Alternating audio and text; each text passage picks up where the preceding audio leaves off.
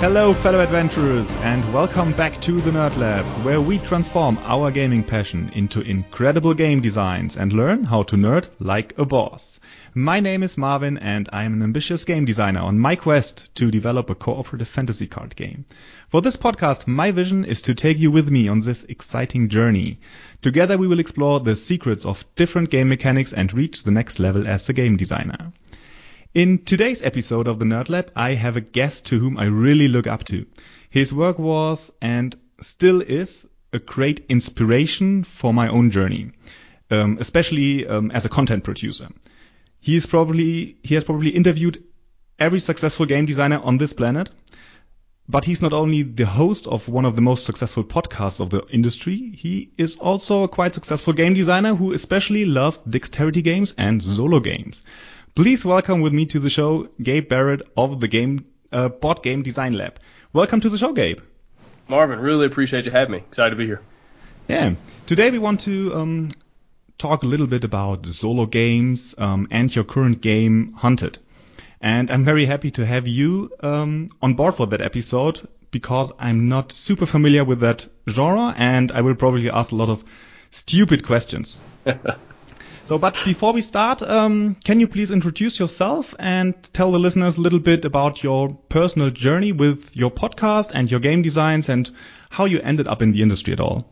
Yeah, definitely. So like I said, my name is Gabe. I run the Board Game Design Lab podcast, and that came out of, so I live in Honduras. I've been here 6 years, and I wanted to get more involved in the industry. I love games. I love playing games. I got started into, designing games just as a hobby, just, something on the side to do for fun. But I wanted to contribute more to the industry, and living in Honduras makes that a little bit difficult. I can't really go to conventions very easily. I couldn't really review board games. There aren't really any local game stores here I could buy games and then review them on YouTube or anything like that. And so I started thinking, okay, what could I do? And I had the idea, like, what if I started a podcast? And, I was just a fledgling game designer at that point. I thought, well, what if I started interviewing game designers and just kind of picking their brains about game design and their different projects that they were working on. And that's just kind of how it all started. I started reaching out to different designers in the industry, and crazy enough, they said yes, they would come on my show back, even when it was just getting started. And it's just been a wild ride ever since. I think I'm up to like 154 episodes at this point, which is That's crazy. amazing. I never thought it would turn into this. I never thought it would, turn into kind of a stream of revenue as almost being able to become a full-time job. I'm kind of semi-pro in the industry right now, being able to kind of have a part-time job with board games and design and the podcast and stuff. And then as I've grown in the podcast, I've also grown as a game designer and, gotten some games picked up by publishers and put a few games on Kickstarter. And one of them's on there right now. I'm looking forward to talking to you about that one, that solo game. It's been a lot of fun just to learn how to design these things and learn how to turn them into products and put them in the marketplace and have a few people buy them. And so it's been a journey, like you said, but it's been a lot of fun. When did you start with your podcast? About 3 years. 3 years now. Yeah. Because I get roughly basically 52 episodes a year, and so I do one every week, and so up to 154. So that's around 3 years at this point. Yeah, that's great, and you're very consistent with your shows. Every Wednesday, man. That's one thing when I started out, and that's something that I've just encouraged a lot of other people that want to get into content creation. Consistency. Be consistent. People need to be able to trust you. They need to be able to trust that you're going to have a show on time. It's going to come out every week or every 2 weeks, whatever you decide your schedule is. Just stick to it and turn it into a job, even before you're making any money. Make sure you're taking that professional approach to it, just like you would, your day job. And so that's been kind of my mindset, since the beginning. Yeah, that's very good advice. And I try to do so myself. I struggle here and there, but I'm on a good way, I would say. So I will get probably about, let's say, 40, 45 episodes for this year, for my first year on the podcast. And next year I'm going to hit the 52, I'm pretty sure. That's awesome, man. It's habit. It's anything else, you got to turn the methodology into a habitual thing that you do every week, and then it gets a lot easier as you go. Yeah, that's absolutely correct. And you said that you are currently maybe half-time in the industry and have another job. So what are your plans on going full-time? I guess this is the long-term goal, isn't it? Yeah, absolutely. So this year is kind of the idea. The big part of that is putting out more games. If you're a game designer, you have to get published a certain number of games every year if you're going to make any revenue off of it, just because you don't make a ton of money off each individual game usually. Now, if you have some kind of mega hit, then you might be a little easier to do that. But typically, you're going to to publish several games. And so my plan this year is to put several games on Kickstarter, and hopefully they'll do pretty well. And then the podcast is doing fairly well as well. With and then the book sales. That's another thing. I've written a book. I've got another book coming out early next year. That'll be another Kickstarter project. And so just kind of finding a diverse streams of revenue to kind of piece together a full-time living has been my plan. So we'll see what happens. Yeah, that sounds great. And I also backed one of your books this year, so I will probably back the other one as well when it comes out. So I add my little part to your revenue stream at least. Yeah, I appreciate it. But for me, since I'm in a pretty similar situation, I would say, I'm interested in how do you really find the right balance between creating the content and designing games? I mean, especially from a time and effort perspective. You have a family as well, you have another job as well, and yeah, it's clear that both areas, the content creation and the games, that they create some kind of a revenue for you and they benefit from each other, I'm sure.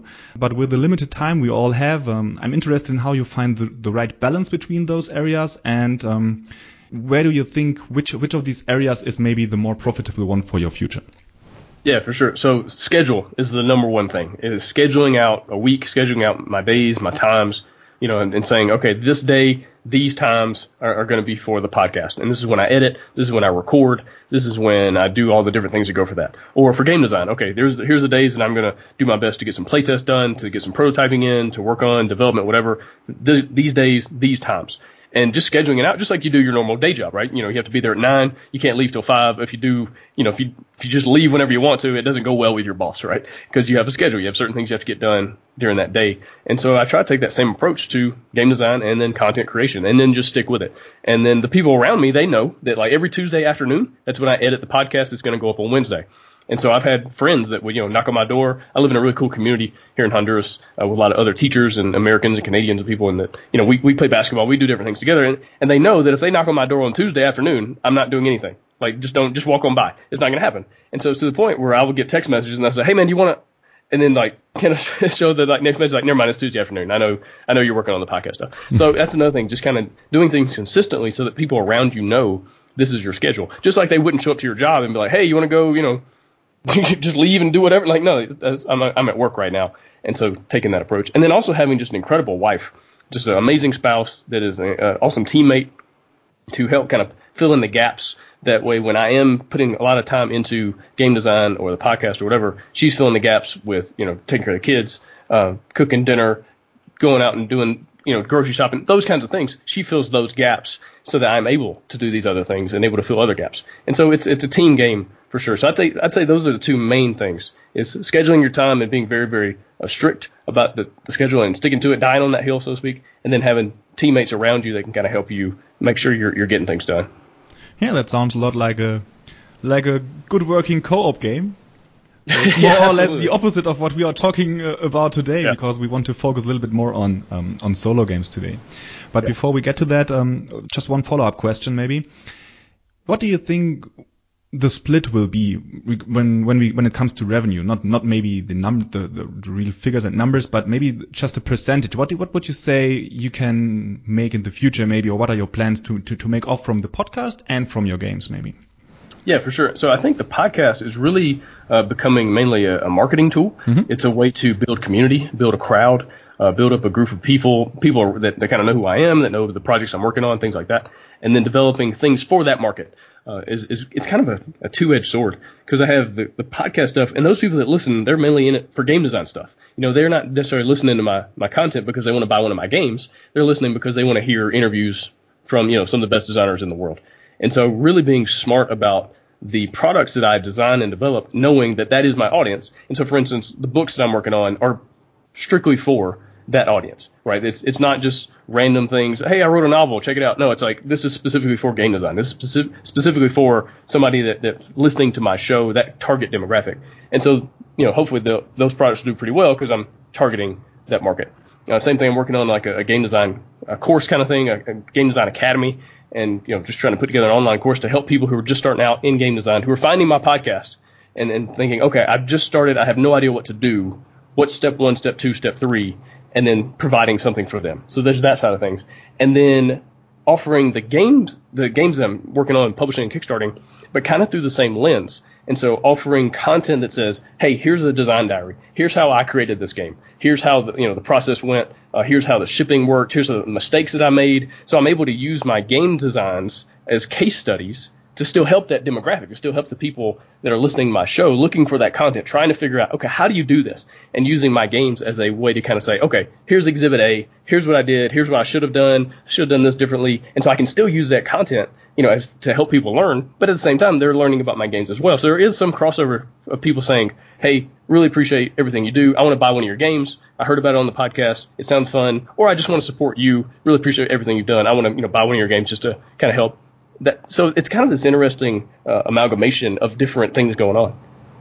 How do you keep track of all the decisions that you make during your design? So do you have some kind of a notebook? Do you use some kind of software tools? Any advice that you could give for other designers out there that are in my audience that want to keep track of everything what they do?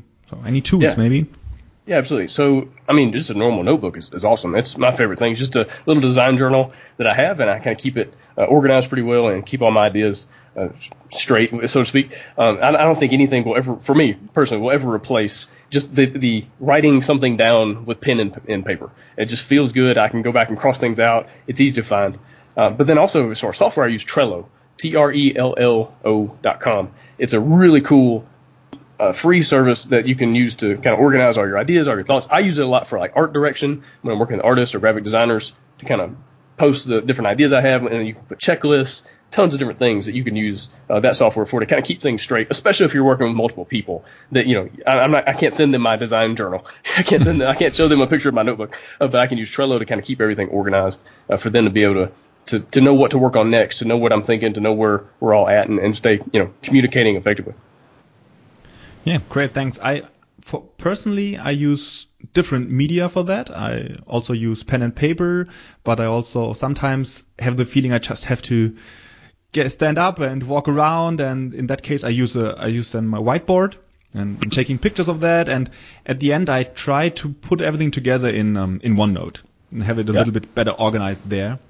But I really think it's a good habit to use different media, something like a pen and paper, something like writing digitally, and maybe a whiteboard. That are the three that I use really consistently for my design ideas.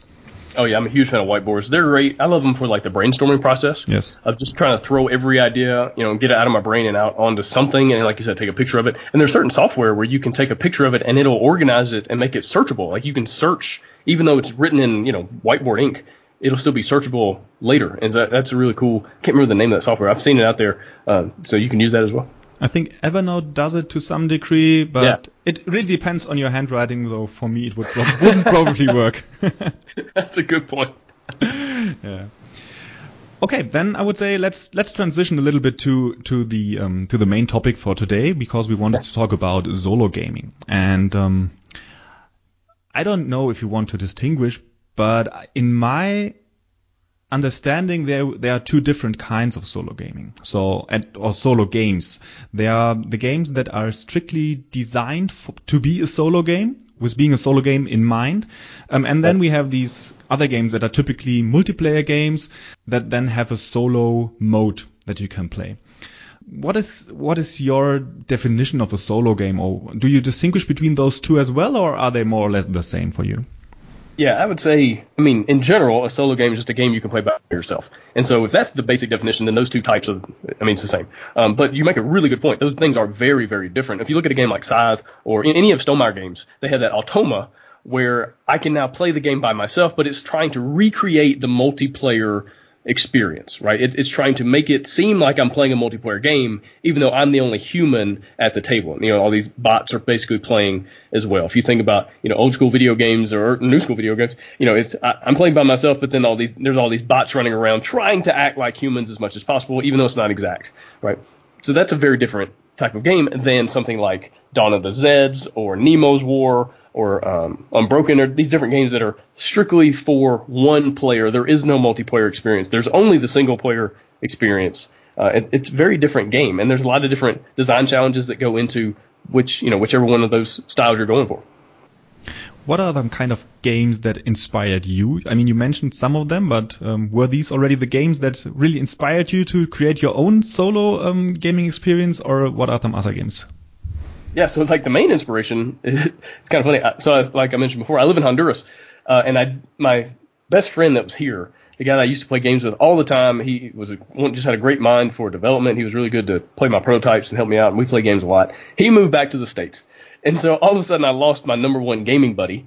And so I didn't have anybody to play with it. So my wife, she plays sometimes. But for the most part, I was just playing games by myself. And I started thinking, well, what if I just started designing games by myself? Because that would make it a lot easier. So that's kind of where the inspiration actually just came out of being alone, so to speak, as far as gaming. And then playing some of these other games. The Lost Expedition is a great one. The Judge Dredd re-theming of that one is just really cool. I really like that one. That was kind of one of the main inspirations. I was thinking, okay, I think I could make one of these myself. Right? I see how it's done. I see how it's working. And then I had interviewed several people on my own podcast about solo games. The guy Herman, who developed Dawn of the Zeds, one of the best solo games ever made. He came on the show a while back. Morton Peterson, who designs all the automas for Stonemaier games, he came on the show. And so I was able to kind of go back in the file and listen to these episodes again and kind of hear about these guys and their processes for making these styles of games and think, I think I could do this. I'm going to give it a shot. I'm going to try it. And then, just start doing research, like all those games I just mentioned, just trying to figure out, okay, how do these games work? What are the systems? What's the difficulty levels? What are the different things they got going on? How can I do it similar, but also bring something new to the table, do something different? What do you really look for when you play a solo game for yourself? Are there any specific characteristics that you really want to have in a solo game, which are maybe not that important for a multiplayer game? Yeah, I wouldn't say it's different than, for me personally, different in a multiplayer game. Like, I want theme. I want experience. I'm not a huge fan. I like abstract games. They're fun. There's several that I really enjoy. A friend of mine, David Abelson, he designed one called Wake, W-A-Y-K. He's actually on Kickstarter right now. I'm a huge fan of that one. But there's just something about an experience game, chucking a bunch of dice, running around, blowing up stuff, shooting bad guys. I want to feel that adventure, and so when I designed some solo games, I wanted the exact same experience. How can I be this one person, one against the world, kind of like action movie style. It's time's running out, the bomb's about to explode, the aliens are at the door, the terrorists are coming, whatever it is, and then, get that experience of this one versus the world kind of thing. And so that's the kind of games I want to play, and so it turns out that's the kind of games I design. Yeah, that sounds quite a bit like Hunted already. So why don't you take the chance to explain the audience a little bit what your game is about?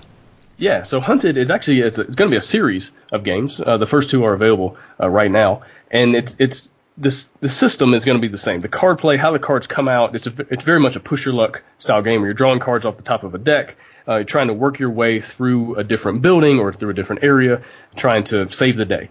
And so the first two games one is Kobayashi Tower, and the other one is Mining Colony 415. And so you have two very, very different themes, and the mechanisms, everything, the way the games play are very, very different, but the main core card play system is the same, and kind of how the cards combo, and every card is multi-use and have different icons, and you can use some cards for currency and use the other cards to buy them and do different things, get guns, get weapons, that kind of thing. But you're trying to work your way through locations and figure things out. So in Kobayashi Tower, your wife has been taken by terrorists, and so you're trying to work your way through this massive skyscraper to find the terrorists, take them out, eventually rescue your wife. And it's all dice-based. So you're rolling dice. You're trying to mitigate die rolls to do attacks, to succeed for different tests, not get blown up, find different items, that kind of thing. And so it's very much a dice roller. It's a lot of luck, but at the same time, you're trying to mitigate that luck and do different cards and combos and things like that. In Mining Colony 415, you were on this, your spaceship was floating along, heading back towards Earth. All of a sudden, you heard this distress beacon from kind of out in the middle of nowhere. So you go to check it out, and you go down to the planet, and come to find out, this whole mining colony has been taken over by aliens who now want to eat your face as well. And so you're trying to get back to your ship before the self-destruct mechanism goes off for the colony and blows everything up. And so you're making your way down corridors and trying to get through the mining colony. And that one is dexterity based. Like you mentioned before, I'm a huge fan of dexterity games.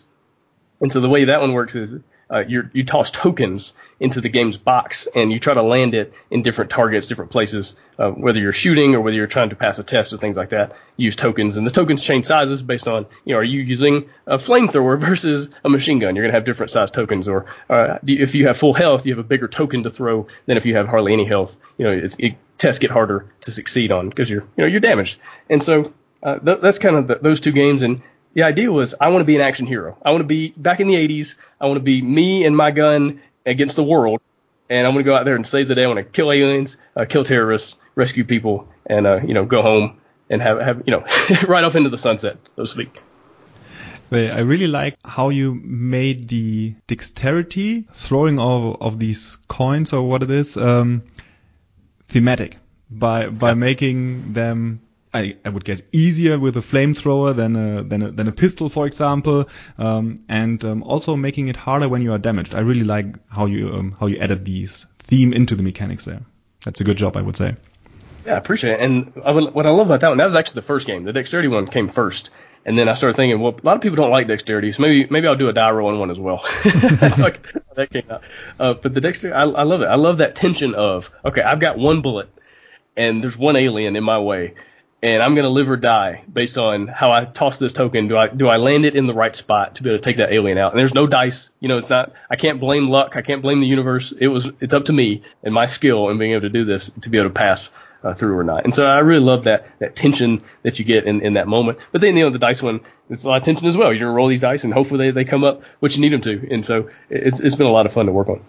What immediately comes to my mind when you explain those games is that it must be very difficult and time consuming to come up with a lot of different mechanics, combat resolution, for example, and stuff like that. So why did you choose to make them so different, each of these games of this series? You could have done probably the same for each game of this series and just change the story, for example, the story part.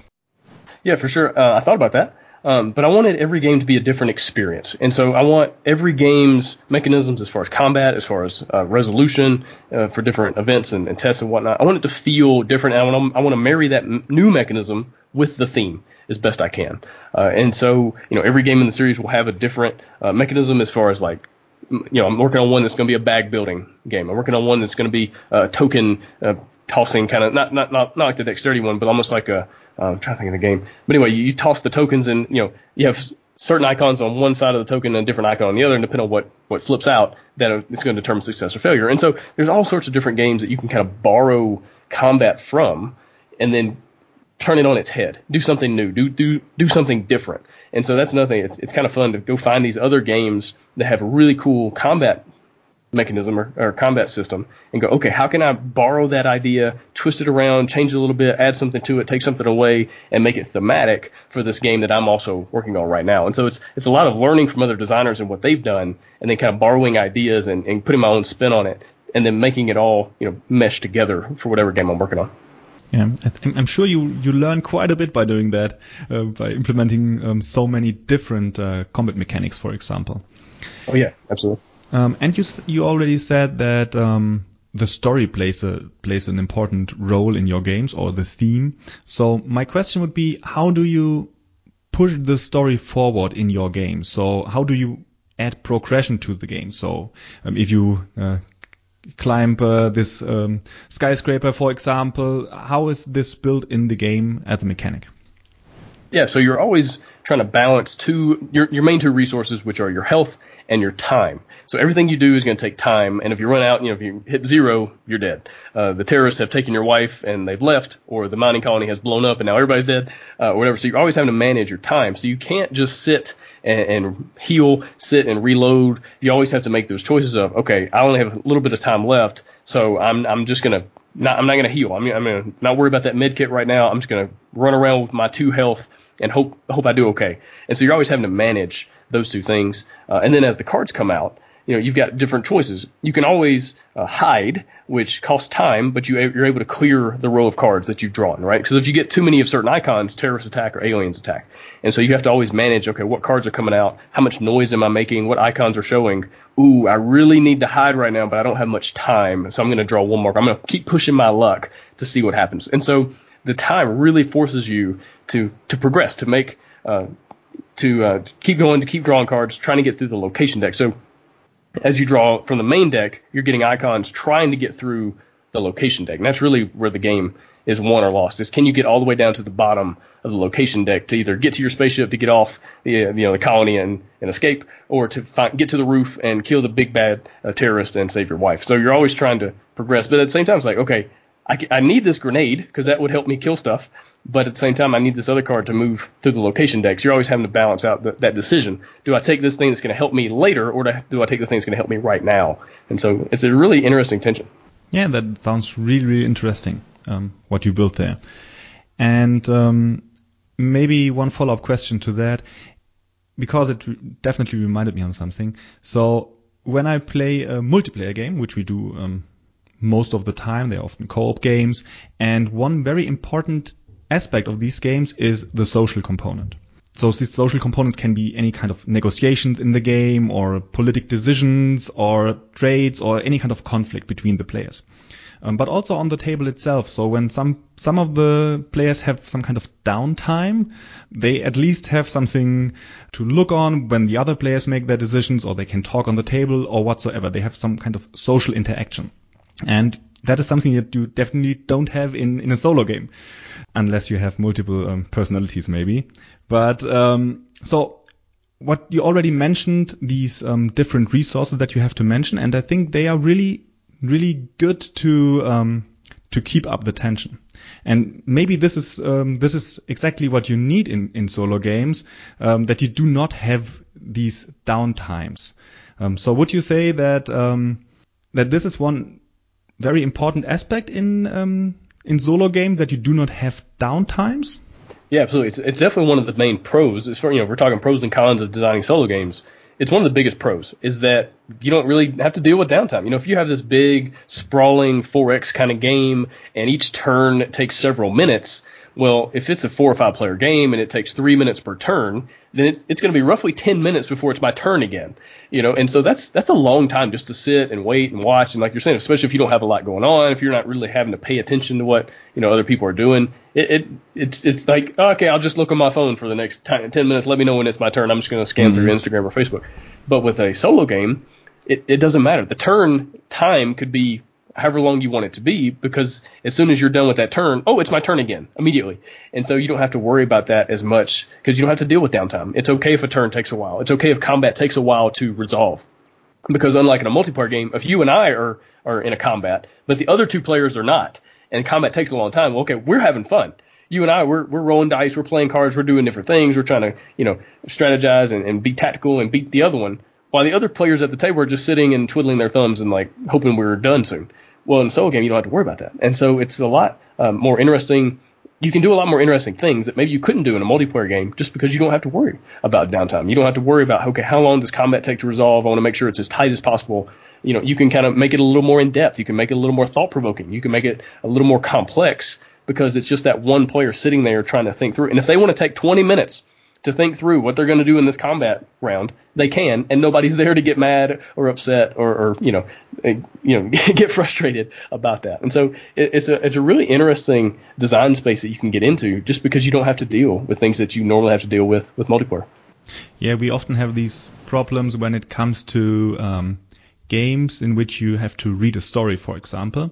We had this when we were playing, for example, a digital game, Baldur's Gate, for example, and we tried to play it as a multiplayer game, and you have to read these conversations, and everyone is reading in a different speed, and someone clicks on next, and then you cannot read the rest, and these kind of situations come up in co-op games quite often, not only with reading text, but also with making decisions where you have to wait for all the other players. So I think this is a very good advantage of solo games. You're right. What I have heard is that, and that is maybe also quite similar to co-op games. When we play co-op games, we really prefer them to be very difficult. And I have heard that this is pretty much the same with solo games, that people want to be challenged. So my question to you would be, are your games difficult? And if so, how difficult are they, and was it intended? Yeah, so that was another thing when I started working on solo games. Like, okay, these have to be hard. Because when I play a solo game, I want to feel like I earned it. If I win, I want to be able to look back and go, okay, I made these decisions which led to me winning, or at the same time I lost, but here's why. And if I made these different decisions at these different points, maybe I could have won.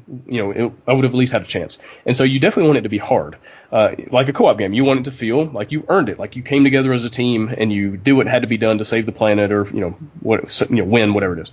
And so early on, the games were really hard, but they were punishing. So they were like, you would lose, but you go, okay, I don't know what else I could have done there. So I had to kind of pull that back and balance some things out. So at least you had decisions that you were making that you could say, okay, I won or lost based on these decisions, not just the game was punishing to the point where I had nothing else I could do, right? And so then the game was a little bit too easy. And so it was a little bit too easy to win. You had too many dice to roll. You had too many tokens to toss. And so the tension wasn't there the way I wanted it to be.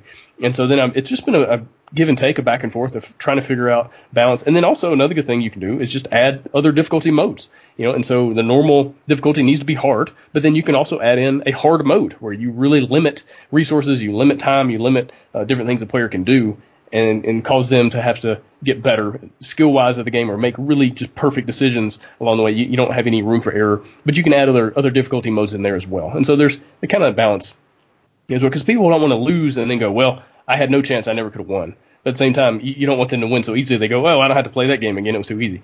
So it's about finding the balance somewhere in between. Yeah, and you said you're doing this by a step-by-step approach. So I guess you are playtesting the game. The question is, it's a solo game. Do you only playtest it by yourself, or how do you playtest the game? And is it more difficult to playtest a multiplayer game? What would you say? Yeah, well, it's definitely more difficult to do a multiplayer game because, I have to find other people, whether it's online and sending the game out to playtesters, or just finding people in my area to say, hey, can you come over on Sunday night and I'll give you dinner if you sit down and play a game for an hour, versus, it's Wednesday afternoon. I don't have anything to do. I think I'll pop my solo game out for 20 minutes and see if I can, win. It's so much easier because I don't have to schedule anything. It's just whenever I have time, I can just sit down and play it. And that's been really nice. And my wife's been really helpful as well to sit down and play, and just watch her, kind of like almost like a blind playtesting, where I say, here's the game, you figure out how to play it. I'm just going to sit here and take notes on how you play and the rule book and things like that. And I've got some good friends as well that helped me over the summer that would test the game, and I get this. It's like any other game. All the rules. How the game's supposed to be played, and it's not until you give it to somebody who's brand new to the thing that you really learn what you need to learn about it. Somebody who has never played it, who doesn't understand the best strategy, so to speak, and you get to see all these new things that you never even thought about all of a sudden start coming to light, and some of them are good, some of them are broken, and you got to fix all those things in between. But then also, blind playtesting, getting involved in the print and play community has been super helpful. Just all the people on Facebook and online that are solo gamers, that are print and play gamers, that love getting files and printing out cards, and some of these people have a much better prototype than I do. They put together just incredible print and play version of the game, and it's beautiful and it's functional and it works really well. And then they've provided incredible feedback as far as, hey, this card seems a little bit useless. This over here is a little bit broken. Here's my final score. Here's, I thought this is a little easy. This is a little hard. I get so much great feedback from people that I've never even met in real life, just through the print and play community, of just basically just saying, hey guys, here's the files. Have fun with it. Let me know what you think. Give me some feedback. I really appreciate your help. And so that's been something super helpful that I would recommend anybody who's listening to this who wants to design a game, get involved in the print and play community, because they're phenomenal people and they'll really help you out in the playtesting process. Can you point the people into the right direction? So where do they find these communities? Yeah, so one of my favorites, probably my favorite, is Martin's Print and Play Hideaway. So Martin Gonzalez, I think is his last name. He is just phenomenal. He's all over the solo gaming Facebook groups. I think, BG41 is one of those. Solo board gaming, something like that, is another big group out there. It's got tons and tons, just thousands of members. But then Martin has his own Facebook community, Martin's Print and Play Hideaway, that's all about first of all, it's like how do you create a print and play? So he has all these like step-by-step videos, here's how you print them out, here's how you cut the corners, here's how you do things and straighten things up. So he's really good about just helping people get involved in that hobby. But then also just people constantly posting, hey, here's the game I made, here's the print and play I put together, here's what I thought of it, that kind of thing as well. So it's really helpful. Yeah, that's great. So I will try to find these groups and post the links in the show notes for everyone who's interested. Have you already also used the your audience? I mean, you have a lot of people listening to your podcast and a lot of connections in the industry already. So have you used your audience as well as playtesters? Yeah, definitely. So, every now and then I'll put out a post either through the Facebook group or just a call to action through the podcast. And I'll say, hey, I'm working on this game. And if, I'll tell people about the game if it sounds interesting to you. Playtesters, I'm looking for playtesters right now. Playtesting is open and available. And so, click this link, go to this Facebook group, whatever, and they can sign up that way. So it's something I don't want to just like push it on people. I'm not trying to spam people or anything like that, but at the same time, making it available, because I get people that email me all the time and they say, hey, I heard about this game you're working on through the show. Let me know when you need playtesters. I'd love it. Sounds cool. Sounds like my kind of game. Just let me know. And so, I want to make sure I'm honoring those people that really are interested and really want to help me out. And so I want to make sure that those opportunities are available without at the same time being like a used car salesman kind of thing. So it's that fine balance.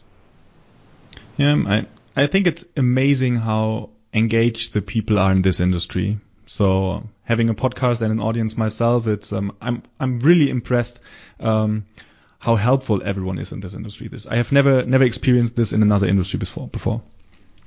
Yeah, I agree. It's amazing how much people are just open to help you. It's not like, oh, I've got my trade secrets and you can't have any of them and I hope your company fails and, screw you, I'm going to do my thing. It's not like that at all. Everybody's super open with not everything. It's not 100%, but for the most part are open with information about manufacturing and shipping and logistics and marketing, all these different things, just trying to help each other under the idea of, a rising tide raises all ships, and so if your company is able to bring in more gamers to the hobby, then it's going to help me out too. Because I don't know about you, but I've never met anyone who came into the hobby and bought one game and were like, yep, I'm done. That's all I needed. I just needed that one game and now I'm complete. It's not like a car. If they go buy a Ford, they're not going to, the next day buy a Honda.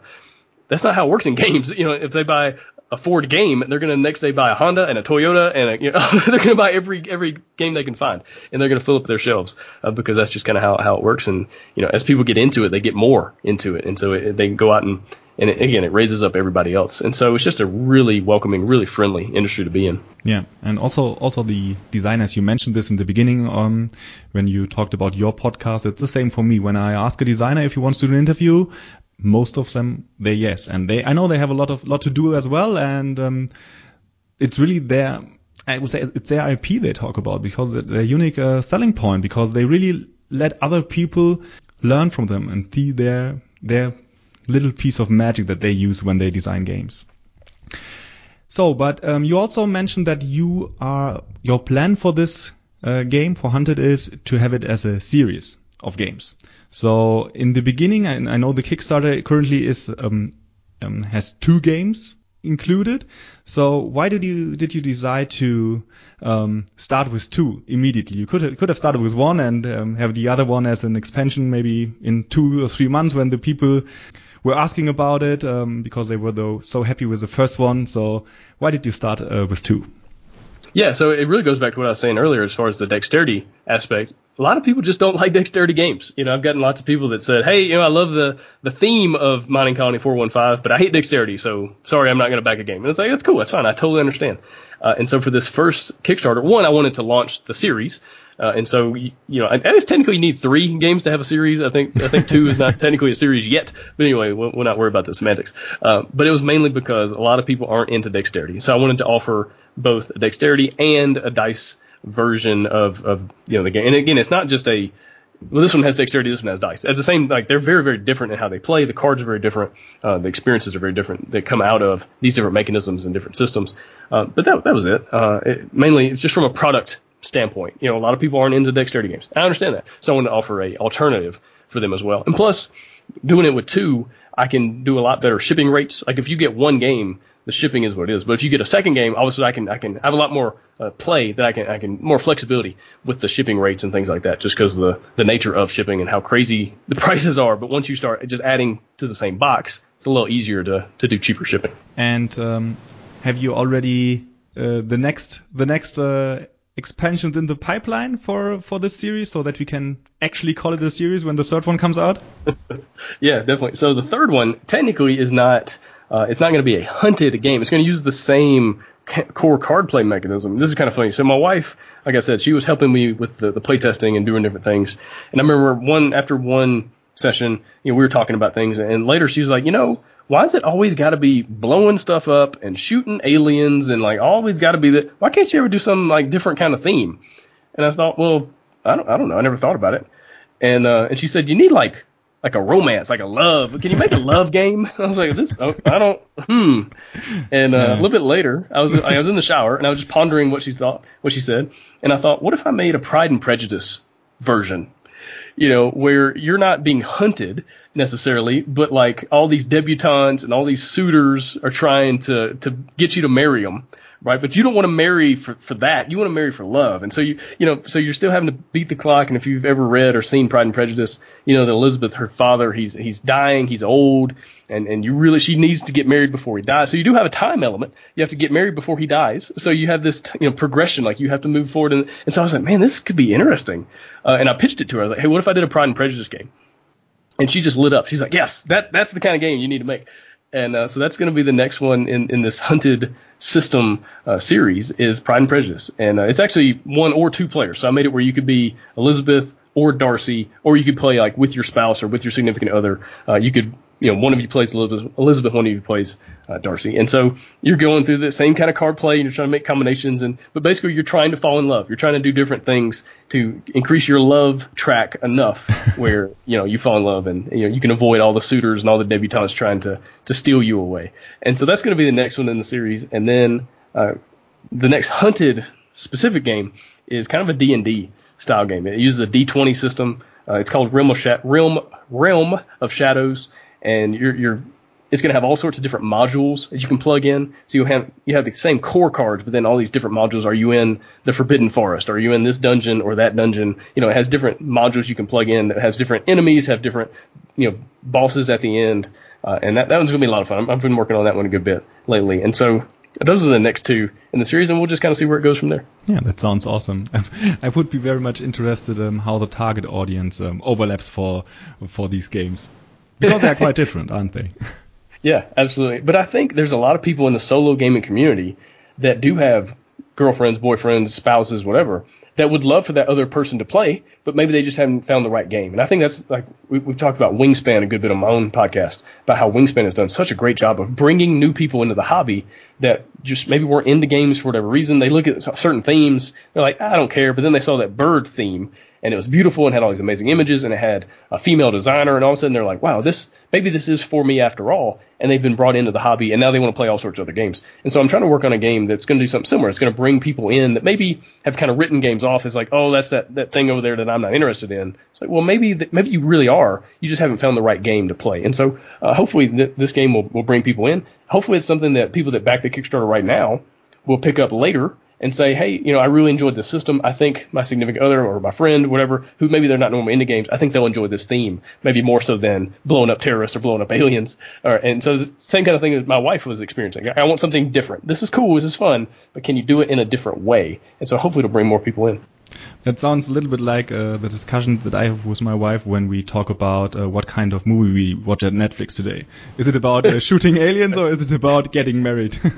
Yeah, exactly. Yeah, and you mentioned that these games are all you created them as a solo game, but they also have a 2-player variant, and this is kind of interesting for me because most of the games come from the other direction, I would say, where you have a multiplayer game that adds a solo variant on top, and you do it the other way around. Can you maybe tell a little bit why you did that?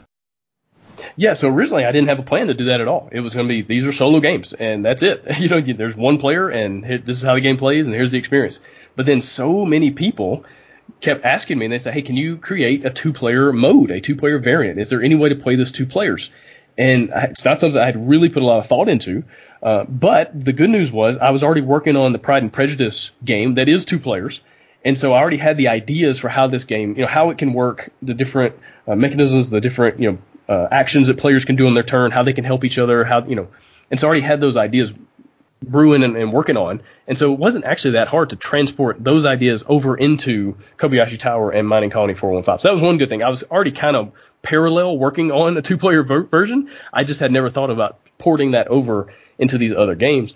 And so it wasn't that difficult. And basically you just you're taking turns. The gameplay is exactly the same, but you have a character and I have a character. We have a little bit more limited resources, but we're still playing. The cards play out the same, that kind of thing. There's a couple different rules that get added in for how to help each other, how to give each other items, and that kind of thing.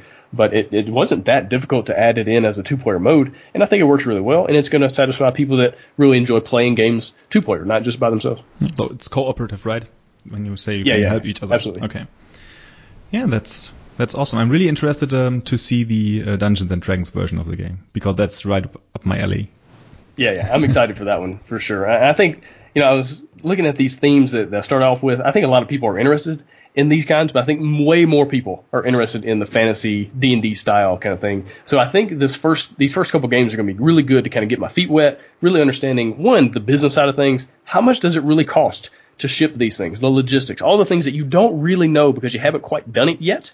You know what I mean? That you do one good project and you go, oh, okay, here's the things I need to change, do differently. Because there's been so many projects out there that just made one tiny mistake, but then multiplied it by 10,000 backers, and all of a sudden it's a humongous financial mistake. And so luckily I haven't, it's kind of the curse of success sometimes, with some projects that do really, really well. But then, one tiny mishap, and all of a sudden that gets multiplied exponentially. And so it's actually probably for the best that the campaign I'm running right now is not crazy. It's not viral, going crazy everywhere. It's doing really, really well. And I'm excited about where it's at right now. But it's probably a blessing that hasn't done just going bananas, But maybe the D&D version will really appeal to more people, and then that one can kind of blow up and do some really cool stuff, and add a lot of stretch goals, add a lot of extra modules and cards and things like that. And so we'll see what happens. But I think, like you're saying, I think it's going to appeal to more people, and hopefully I'll have a good base of support day one that then it'll steamroll and pick up momentum and bring in more people along the way. Yeah. From what you have told in the beginning of this podcast, I can really see your strategy here, because it all makes a lot of sense. You want to go into the industry full time, and with a game that you can produce as a series, by building up an audience over time and learning step by step, this brings exactly what you need to the table. So I think that's a very good strategy for the future, and I wish you all the best with that. I really appreciate it. Maybe I can come on a year from now and we can talk about if it worked or why it didn't work. Kind of unpack it. I would be very happy to do that in a year from now, to talk about the millions of copies that you have sold.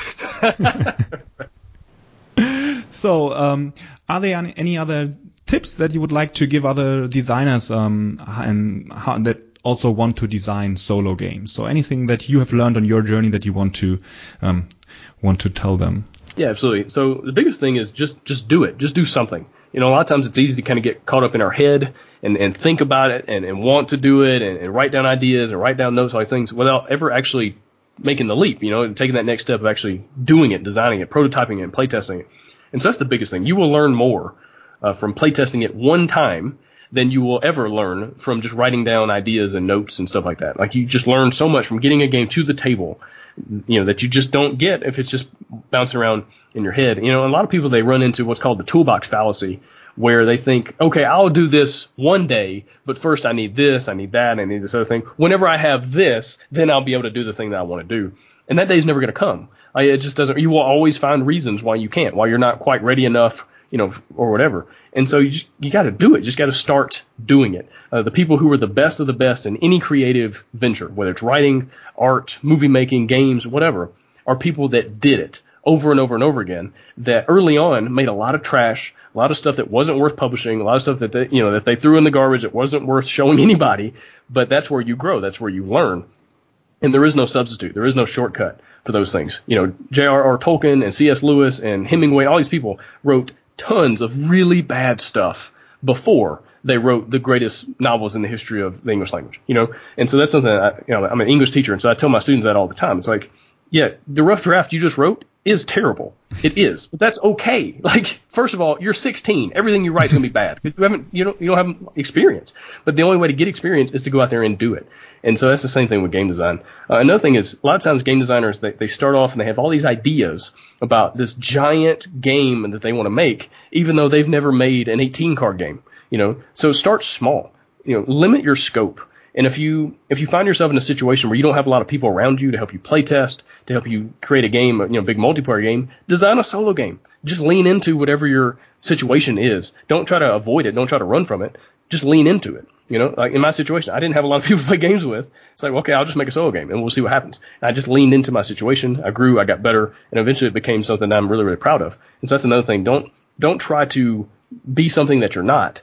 Just lean into wherever you are right now and then grow, learn, keep getting better, keep making cool stuff. And eventually you'll have some stuff that you're really proud of. Thank you, Gabe. That is great advice. Everyone should take to heart. And it was a pleasure to have you on the show today.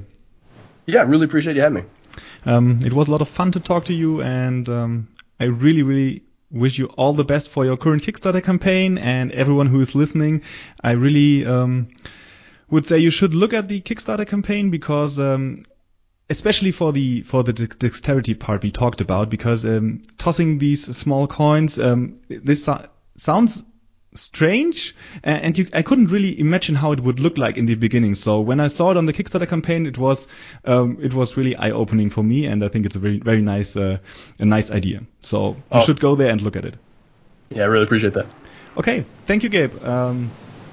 Have a nice day, and hope you hear us in a year from now. Sounds great. Okay, goodbye. Bye. Thank you so much for listening, everyone. If you want to talk about that episode or want to share your own work or ask some questions about game design, I would love to see you over at the NerdLab Discord channel. A lot of great people and designers are already there, and I would love to see you there as well. Until then, keep shooting for the moon and nerd like a boss.